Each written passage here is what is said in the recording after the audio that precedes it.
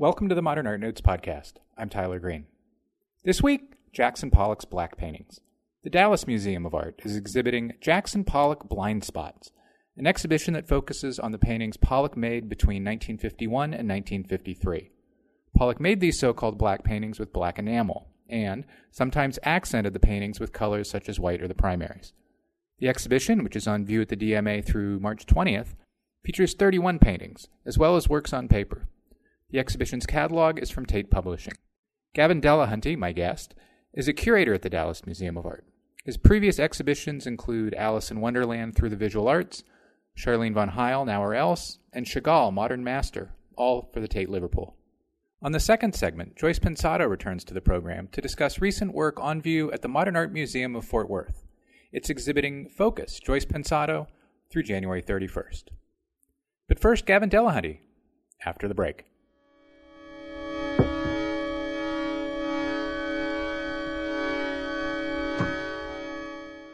Hundreds of neighborhoods, thousands of historic landmarks, one easy search. That's what the Getty, in partnership with the City of Los Angeles, has created with Historic Places LA, the first online information and management system specifically developed for Los Angeles to inventory, map, and describe its significant cultural resources, from places of social importance and architecturally significant buildings to historic districts and bridges. The system is accessible to everyone, ensuring that the ever-changing city keeps a firm hold on its historic roots. Start your virtual trip to Los Angeles at historicplacesla.org. On view now at the Modern Art Museum of Fort Worth, a Focus exhibition featuring the work of Joyce Pensato. Recognizing the emblematic power of cartoons and their ability to critique aspects of contemporary culture, Pensato freezes and modifies some of the most iconic American cartoons and comic book characters, isolating them to further comment on American society and its anxieties. She works in an industrial palette of black, white, and silver enamel through January 31st. For more information, visit themodern.org.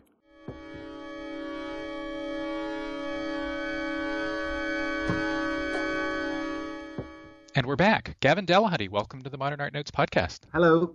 Let's start with kind of what the show is about. These are black paintings. These are paintings that Jackson Pollock painted using often entirely black and other times almost entirely black. They're made with thinned black enamel. Why did Pollock, more or less, just wake up one morning and decide, that's it, I'm using thinned black enamel and only thinned black enamel? Well, dialing back a little bit, what initially interested me, intrigued me, surprised me, compelled me to focus a Jackson Pollock exhibition on his black paintings, which are ostensibly made between 1951 and 53, was their diminishing presence in Jackson Pollock exhibitions, and that a cursory mapping of their presentation in the three large-scale exhibitions that had taken place of Pollock's work since his passing. So you have 1968, William Lieberman had 17 of those paintings in his Pollock retrospective.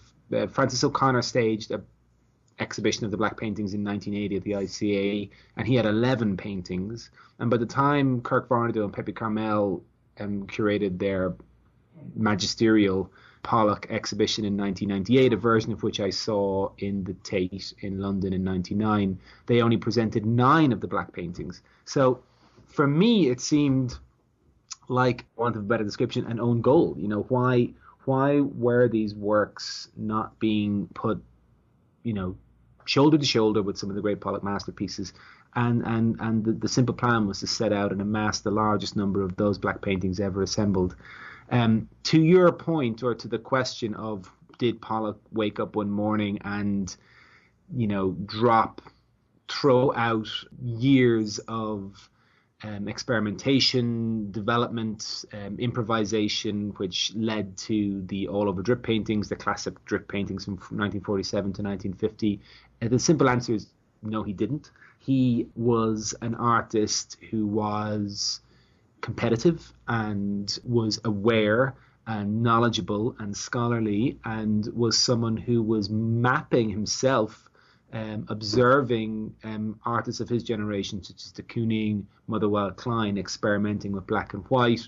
He, quite frankly, was tired of being, post the Life magazine spread in 1949, he was tired of being pigeonholed as this sort of wunderkind, one-hit wonder, 3-minute pop song that was a flash in the pan. He wanted to prove to himself, which is testament to his character and himself as an artist, but also to his peers, that he was a modern master. And it is my opinion that it's in the black paintings you get that sense of urgency, energy, expressiveness, and belief that what he had learned in the all over drip paintings comes to a dramatic and climactic step forward in the black paintings. So why does he restrict or almost restrict his palette to one color to do that? It's a reduction of sorts. It's perhaps better as a distillation, and so the all over paintings classically, these labyrinthine layers are built up one on top of the other, and there's a very careful use and application of paint that moves, really is generated from the elbow wrist. It's kind of an eye-brain wrist nexus that comes from the elbow. By the time he gets to 1950, that his bodily extension has made its way up to the shoulder, and he's making these expressive marks by extending his arm over and above the canvas. The reduction to black it's actually quite interesting. If you laid out every single Jackson Pollock painting that was ever made, his use of black as an anchoring foundational structural tool is very evident. And in fact, in the exhibition, we don't just parachute audiences into rooms of black paintings, because that would be discombobulating. It would be fun, but it would be discombobulating. So we do open the exhibition with a room of 6 classic drip paintings that span 1947 to 1950, and they're chosen very carefully, and we looked at a large number of drip paintings, but went for a sequence that show Pollock's use of black, its progressive use of black, up to the masterwork number 2, 1950, from the Harvard Museums, which is the bridging work between the black paintings and the all over drip paintings. It's only the second time that painting has ever been lent outside of Harvard, and it was a gift of the director of the museums, of Harvard Museums, and he said, Gav, well, if we're ever going to lend this painting, now is the show to do it, because you can see how black as a color, as a foundational color, as a structural tool, is bubbling to the surface, and then after that, he rolls into 1950 and 1951 and lots of experimentation with black. So you mentioned number 2, 1950 at Harvard. It is a painting that I think also has some white in it. So and maybe a little bit of silver. So you're saying this is the transitional work in which he's beginning to expunge, at least for a little while. Yes, it's a transitional work. You can see you're absolutely correct. There are a number of colors in that, but really the dominating color is black, and it's starting to coil and wrap itself around the other colors. It's dominating the picture. It's atypical. Number 2 is atypical in the sense of its totemic scale, and it's also somewhat unusual in that it is fastened. It's a single cut canvas that's fastened to another substrate with staples, and so there's this feverish sense that Pollock the ideas are at that point in 1950, they're overflowing out of him, and he's feverishly getting the canvas down to get it, to move on to the next thing. And you see that energy, the classic language that B.H. Friedman used about Jackson Pollock, energy being made visible. The physical process by which Pollock had made number 2, together with the energy in which he assembles the painting, is all laid bare for you to see. And underpinning it entirely is this explicit and dominating use of black. So you mentioned this introductory gallery of 6 works. These are 6 works of kind of what we think of as being that late 40s abstract style, even though we're discussing this one painting from 1950. But they're the paintings in which one does not find representational imagery. In a number of the black paintings that follow, if not most of the black paintings that follow in the coming years, there's lots of representational imagery. How does Pollock get from kind of those classic full field abstract compositions of the late 40s to letting representational imagery back in? It's a very important point, and I think first the thing to know is that figuration representation, broadly, quote unquote representation, figuration was consistent, had been consistent in Pollock's practice from the 30s right through to the black paintings. Now, that type of image making is, of course, veiled, hidden in the all-over drip paintings. That there is, it's suffocated is probably too strong, but it's beneath the surface. It's beneath the surface in how those works are made. But a change, an emergence of figuration, a return to figuration was on the cards for Pollock at that time. And de Kooning was someone with whom he looked at with great interest. And the diverging poles of figuration and abstraction, that debate that was raging at that time, that work, that Pollock felt there was more work to be done. And whilst the all-over drip paintings had exponentially pushed forward ideas around figure ground and the relationship between the viewer and the object, and notions of opticality, how we physically look at, map, and understand a painting. Those paintings had forever changed the landscape. There was painting before Pollock's strip paintings, there's painting after Pollock's strip paintings. The debate and the discussion and the artistic, playfulness with those two, enormous mountains of modernism, figuration and abstraction. Pollock felt there needed to be some sort. Is there a way to synthesize and to weave these things together to create again something new, to see if that is not cubism. It's a development from cubism and a development from surrealism. But is there an alternate way to forge, fuse, and unite these titans of painting?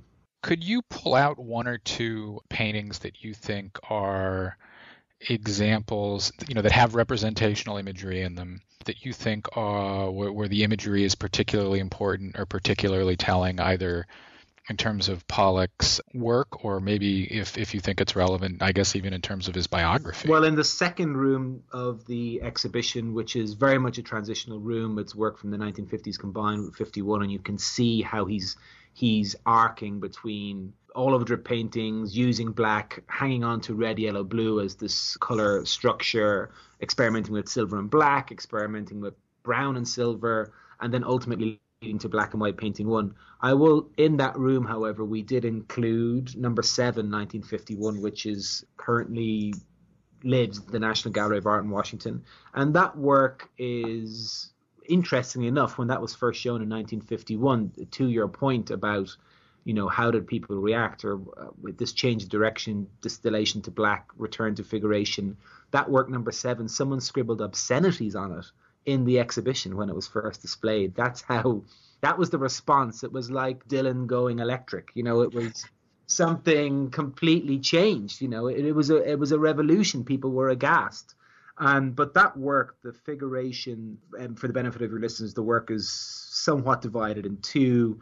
There are these reed-like or rushes-like formations, poles that seem to be in some sort of transit, either up or downstream, that dominate the left-hand side of the canvas.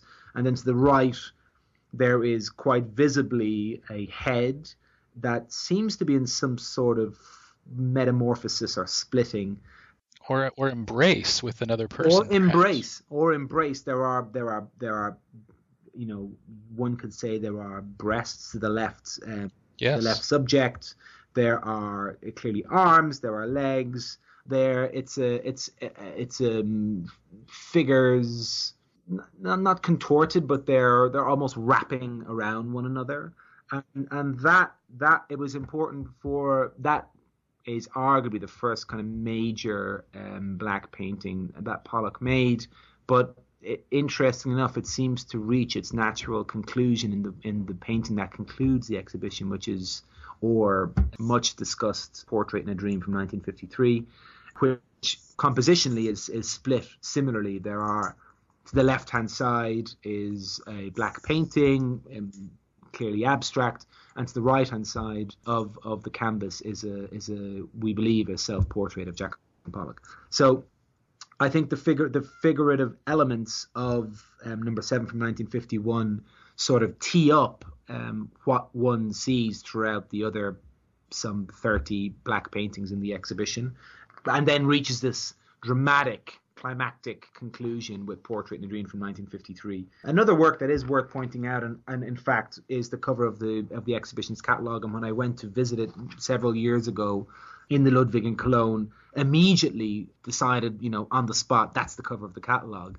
And that was for the reasons that, for good reasons, and for the reasons that you're alluding to in your question, which is absolute reduction of black, or reduction to black. But then what first appears, it's sort of, there's a passage middle to left on the canvas, and there's what looks like a decapitated head, but on closer inspection, one sees that it's actually attached to a body. It's a reclining figure of sorts, and you can just about imagine and project this reclining figure that makes its way across the middle section of the painting. And there's almost an arm wrapping itself around the head in a classical pose.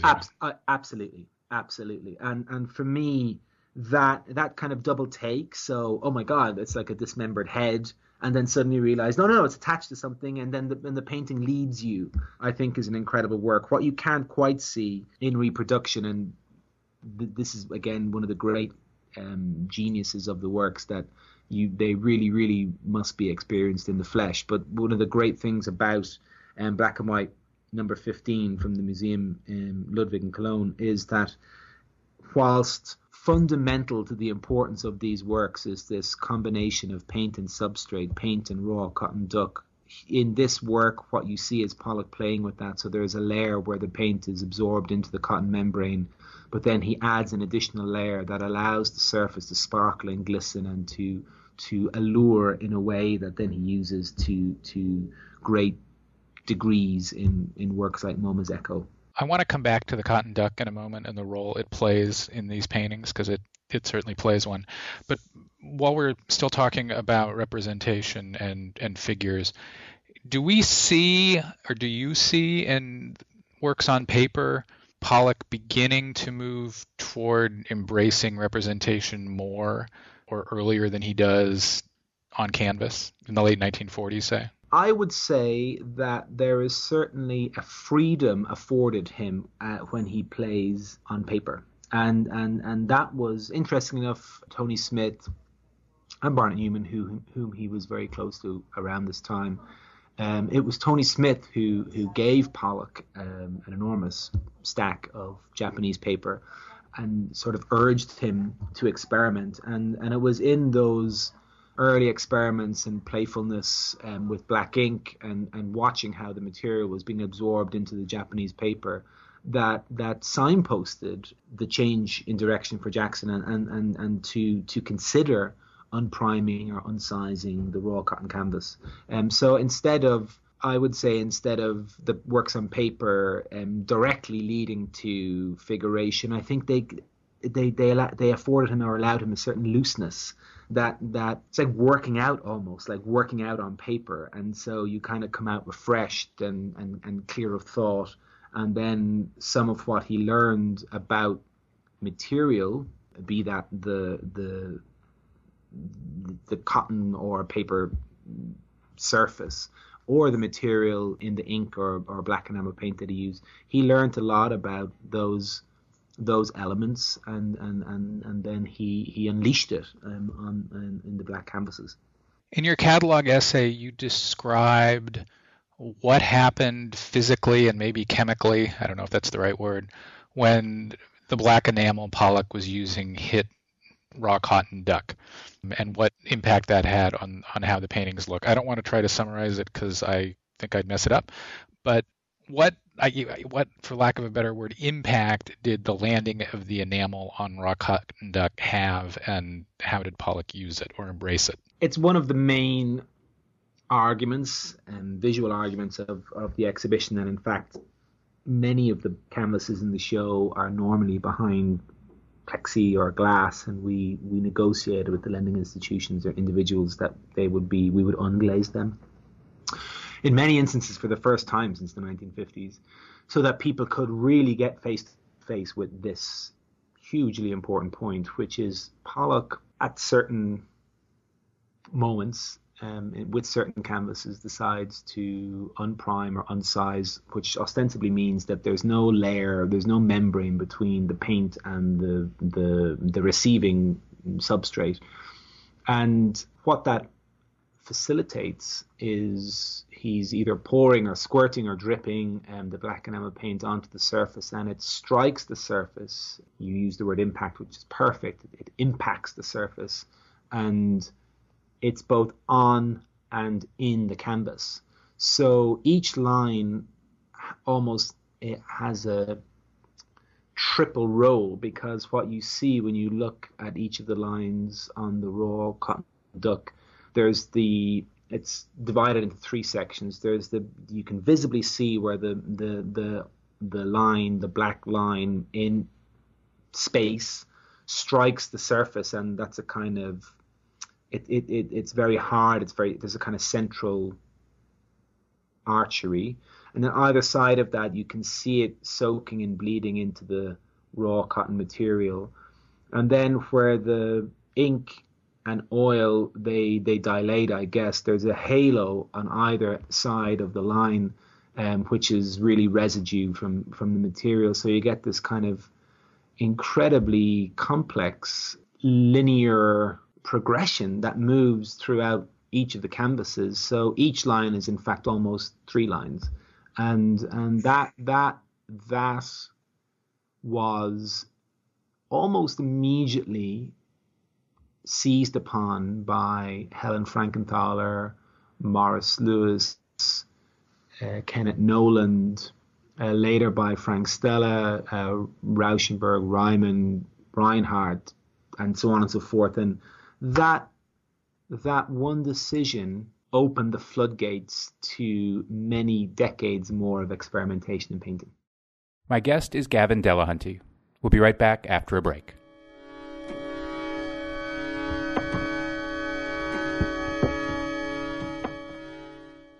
The Pulitzer Arts Foundation presents Coda Digital Excavations in African Art, open now through March 19th.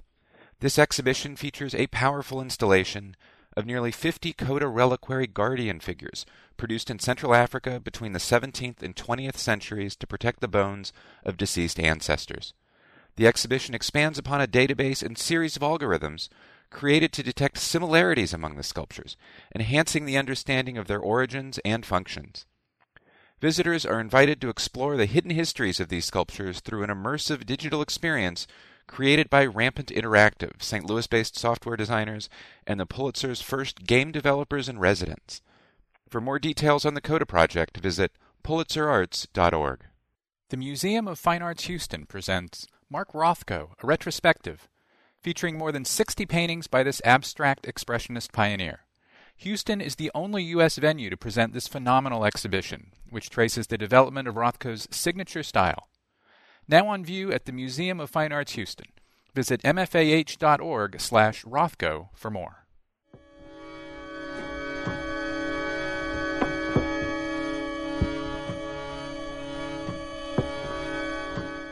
And now back to my conversation with Gavin Delahunty. We've been talking about these paintings of Pollock's kind of within a vacuum of their own genesis. If we go back to the late 40s and early 1950s, is your argument that Pollock is the first or the only artist to start going kind of all black or almost entirely black on canvas in the late 40s and early 50s, or do you think that there is a movement of a number of artists toward a reductiveness or toward all black painting? Pollock, to my knowledge, is the first artist in America to make a painting exclusively using black. And that is also an incredibly important art historical signpost, marker. The mantle had previously fallen to Barnett Newman's Abraham painting from 1949. But when the fantastic Newman retrospective took place some years ago, the Philadelphia Art Museum. Yes, and a version of it was at the Tate. Again, I saw it as a student, and I believe they undertook X-rays of Abraham, and they know it's now, and we know now this to be a technique that Newman used, which was to, whilst on first look the canvas appears to be entirely black, it's actually a composition of various colors that facilitate a sort of depth, a color field depth that draws your eye in and draws the viewer in. And so it's made up of, let's say, black, blue, and green. Now, that was shown in Betty Parsons in 1950, and in fact we know Pollock saw that painting, and himself and Barnett Newman were conversing a lot at that point.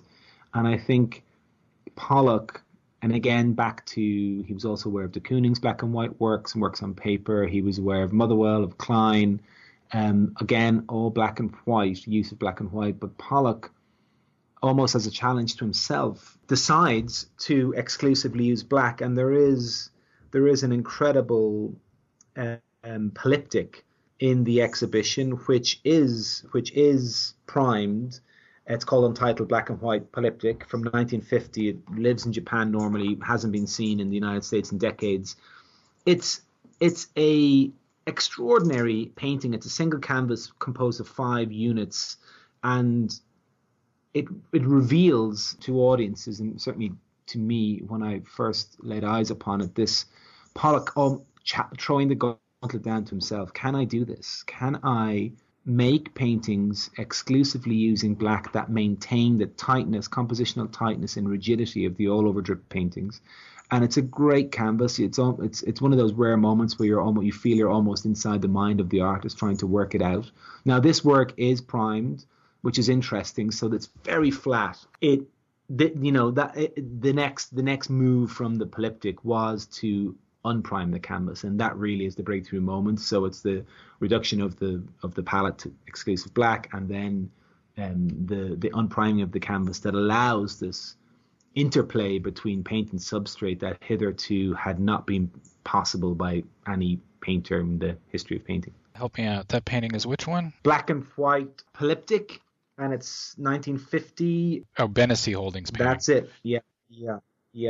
Black and white polyptych, circa 1950. It's really incredible. There, you can just about make it out in the exhibition's catalogue, but you can see where Pollock had pencil lines, got out his ruler, and made these 5 very neat rectangles on which he was going to experiment. And he can't contain the line. It's like spilling and bleeding and splashing out into the other sections. And it's a really great work, and it's huge. So it's very impressive when you see it. It's just right on that cusp, right on that. It's a canvas that shows you Pollock working it out for himself. We'll have an image of it and all the paintings we've been discussing on manpodcast.com, of course. It's interesting to hear you talk about 1950 and about Pollock seeing Newman's Abraham in 1950. As I was reading through the catalog, one of the things I thought of right away was that 1950 is when Clifford Still arrives in New York. The third time he arrives in New York, but it's when he moves to New York to live in New York and sticks around for a while. And Still is making all black works on paper as early as 43. He's making all black, or at least as close to all black paintings as Abraham was in 48. Did you, in research, find anything about Pollock looking at Still? They were certainly friends at that point, about how that may have been going back and forth. He must have been aware. He must have been aware. And I think that is also the salacious biography that has, for better or for worse, followed Pollock and his mythology since his untimely passing. Often I feel when I'm, over the last 4 years working on the project, speaking to various individuals, it kind of descends into that, and people, was he a drunk?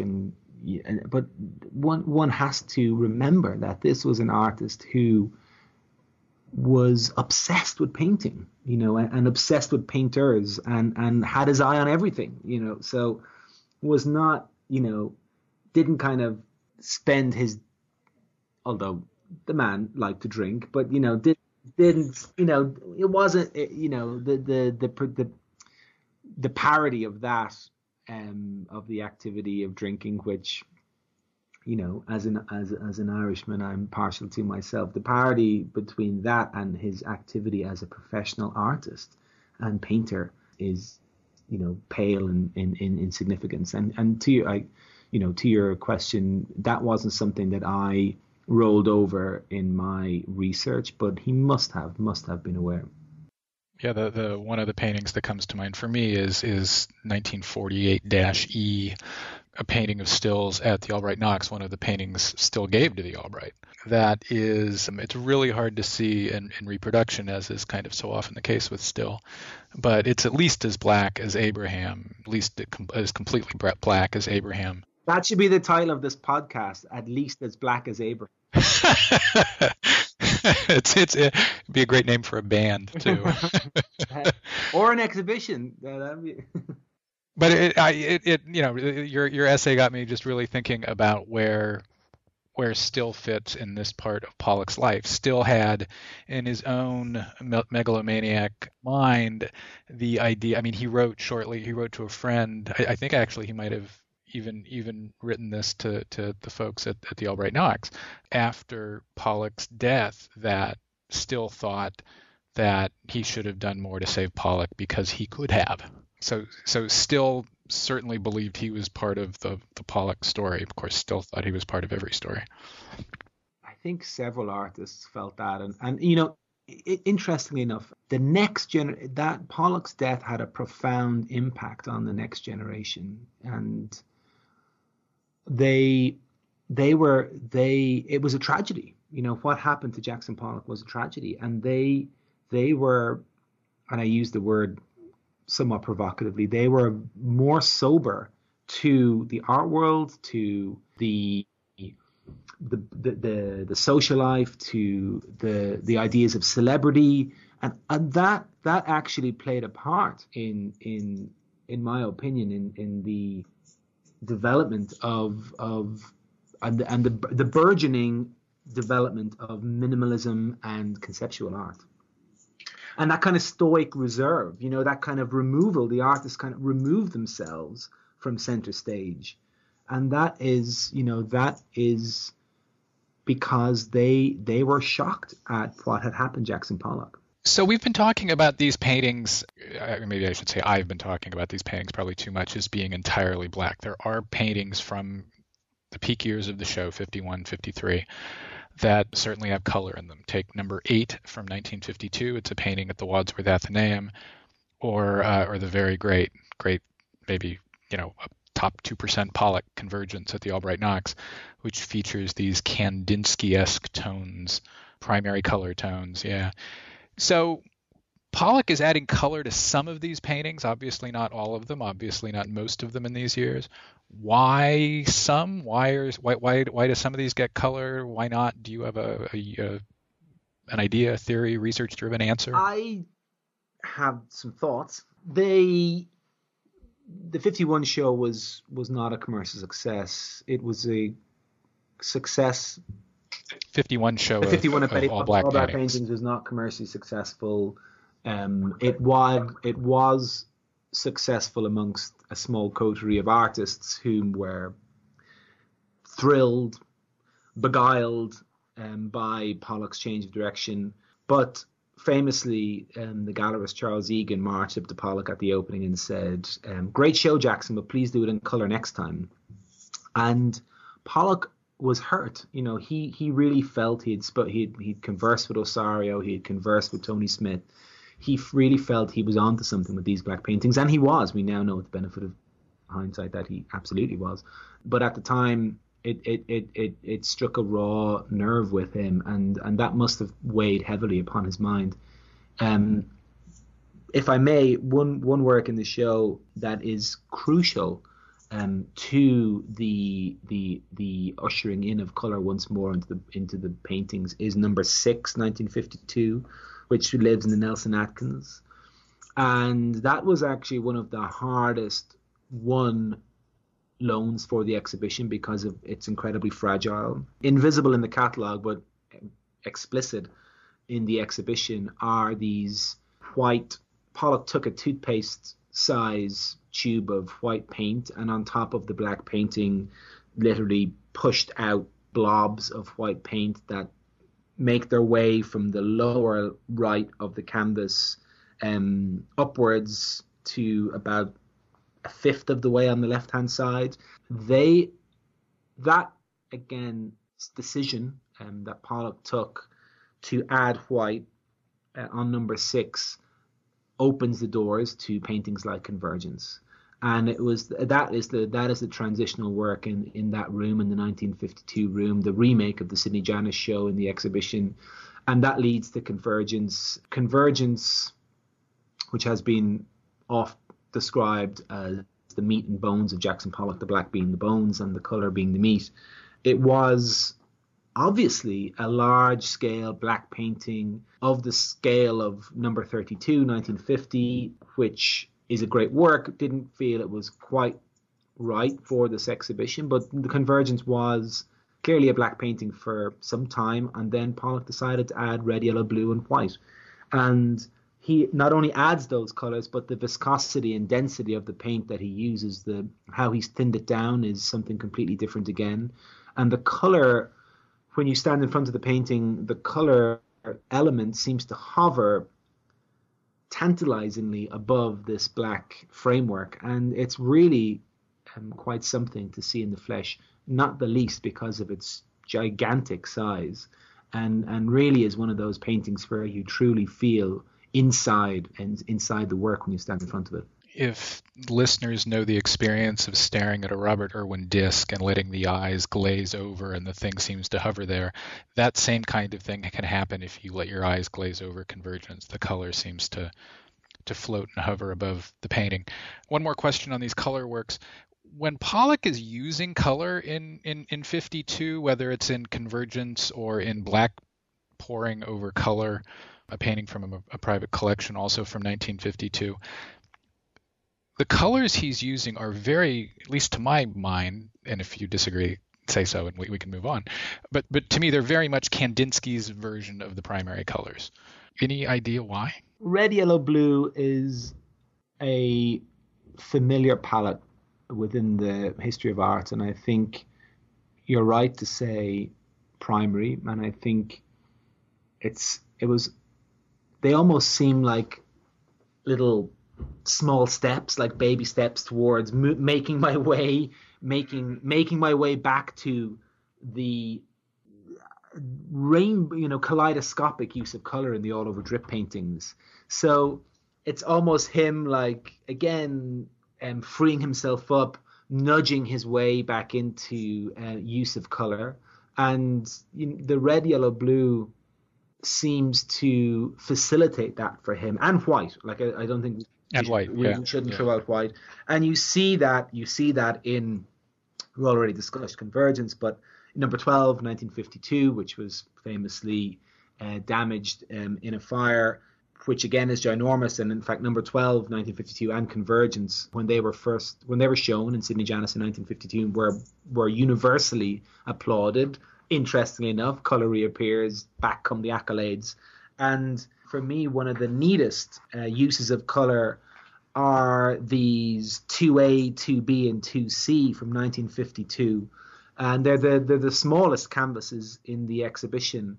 But there's because of their scale, at least they have the appearance of this very carefully placed use of color and defined use of color that seems to be, it seems different. It's the application it's very different to how it appears in number 12 and in Convergence, and then you might also mention the Great Wadsworth painting. And to me, that they're the, again, though modest in scale, they have a very powerful impact. And I've spent a long time staring at those three canvases. It's the first time those three canvases have been brought back together since 1952, because the largest of the three had been missing.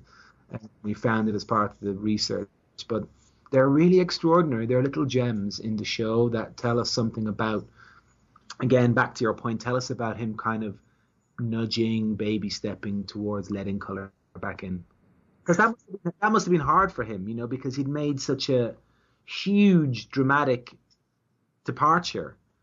and then to a year later resign himself to, okay, well, maybe I can try to reintroduce color here. So it hadn't occurred to you, or you don't agree, which is fine, of course, that maybe he's using Kandinsky's particular colors. It's not something that I to alighted get back upon, in. but I'm not going to throw it out because, I think that, again, Pollock was looking at a lot of, he went to the Museum of Modern Art regularly, and he looked at painting. So Finally, question that's kind of a project spanning question. What did you think about this body of work, if you thought about this body of work, kind of when you started the project, and how, if at all, has what you thought about it changed as you've gone through the many years of working on it? The beginning of the project was whilst I was working at the Tate in Liverpool. The Tate Liverpool, beautiful museum, is a James Stirling building, but it was a storage facility, a 19th century storage facility that James Stirling refurbed in the 1980s. And so it has a very unique and distinct architectural character. And I say all that to introduce that my office in the building, to leave the building from my office, I had to go through the galleries. And one night I was leaving work and I was working there as head of exhibitions, and I had installed, I don't know, weeks, months previous, number 14, 1951, the Tate's black painting, one of, and it wasn't quite dark, it was twilight, but there was an atmosphere in the galleries, and this particular work just caught my attention, and that was the moment that I thought, I stood there, and then I sat down on the floor and I was staring at the painting, and I thought, what happened to these paintings? Where are they all? This is a masterwork, and where are the rest of them? And that was the genesis of the project. I would say over the course, I interviewed a lot of people, and I reached out to all the known Pollock scholars, and to my surprise, many of whom, not explicitly, but intimated a sort of disregard for this body of work, and that only fueled me more. And people were very quick to say, well, Sam Hunter agreed that these were the best 5 out of this entire body of work, and Kirk Varnado thought that these are the best 3 out of this, but that's, and I thought, well, there must be more to this. So over the course of the last 4 years working on the project, there are canvases that I think are some of the best paintings I've ever had the privilege to install. And there are works that I think are radical and push the conversation forward. I think there are works that are provisional and experimental and transitional that I think are also equally important. But as a body of work, you cannot deny their continued impact on painting today. Gavin Delahunty, thanks so much for talking with me. You're welcome.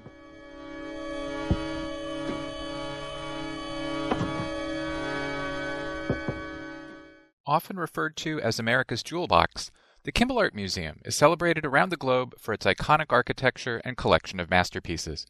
Important paintings by Duccio, Fra Angelico, Michelangelo, Caravaggio, Poussin, Velázquez, Monet, Picasso, and Matisse, as well as international antiquities, shine in the pearly light of the Louis Kahn Design Galleries. A second building, designed by famed architect Renzo Piano, opened in 2013 and provides space for special exhibitions, dedicated classrooms, and an auditorium with excellent acoustics for music. Visit kimballart.org for more information.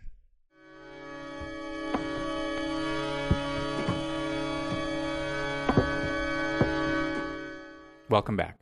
My next guest is Joyce Pensato, whose work is on view at the Modern Art Museum of Fort Worth in a Focus exhibition titled Focus, Joyce Pensato. It'll be there through January 31st. Pensato was last on the Man podcast a couple years ago on the occasion of a career survey of her work that was at the Santa Monica Museum of Art in California and the Contemporary Art Museum St. Louis. Since then, she's also done a site-specific wall project for the Rose Art Museum at Brandeis.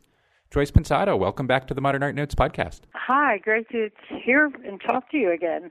Let's start with the work that's on view in Fort Worth. You're showing a series, among other things, a series of photographs of your studio walls. Now, last time you were on the show, we talked about and kind of joked about how your studio is famously messy. Why did you want to show people glimpses of what's on your walls?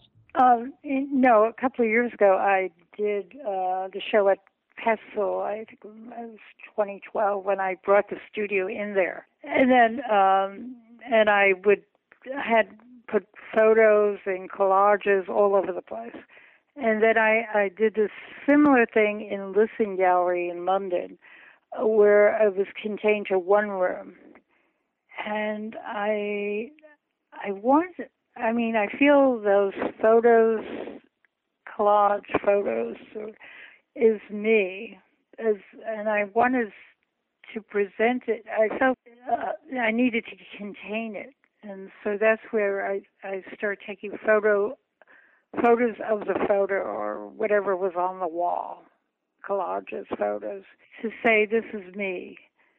And so I had it in my last show at Pestle, the photo things, and then we brought it over to Fort Worth and also to the Berlin Captain Pestle show too. Two of the photos in Fort Worth show boxers. Boxers at the moment, their glove encased fists are making contact with the upper body, kind of the face neck area of their opponents. What about boxers interested you? When I saw that and when I did that, it reminds me of it's a motion of a painting motion. Like you got the brush and you swing it and all the splatters go over. So I take it as like a boxing, as an abstract expressionist movement. Feeling.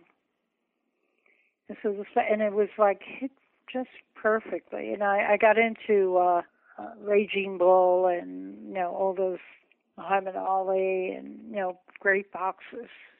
So images of boxers. Was it the physical act itself of I extending? feel it's the act, and the splashes just hit perfectly on the photographs. So I held on to that. Did you act in any way on the photographs once they were printed, or is everything on the surface what's there on your wall? Everything on the surface what was on the wall. I didn't know. That was it. What I started to do is sometimes I would put photos on the side where I was painting and then just put it up. Or they were, I work with postcards and stuff all around the canvas, so they do get splatters. So that's what was happening. Are the splatters interesting to you? Yeah, they're part of painting to me. They're expression. They kind of unifying the work. Yes, its process it's of unifying. Creation. Yeah, it unifies the whole space to me. It's very expressive.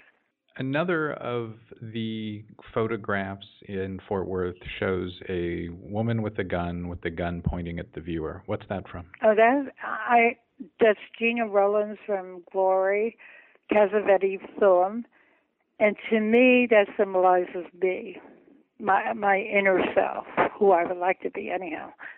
And I see it as a feminist statement, as somebody who's in control and is protective, and don't fuck around with her, kind of thing. But that is what I call that's myself, me, who I would like to be, a blonde and with a gun.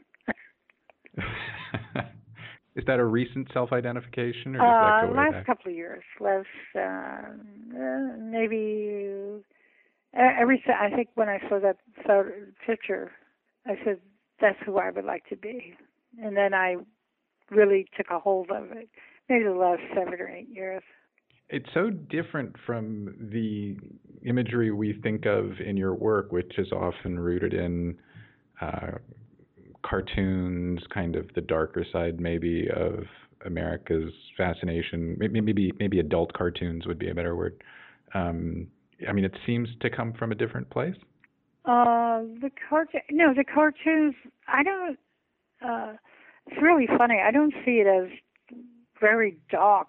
It's really, I love them, and the more I work on it, somehow I want to. It's like my feeling of them is to own them, to make it my own.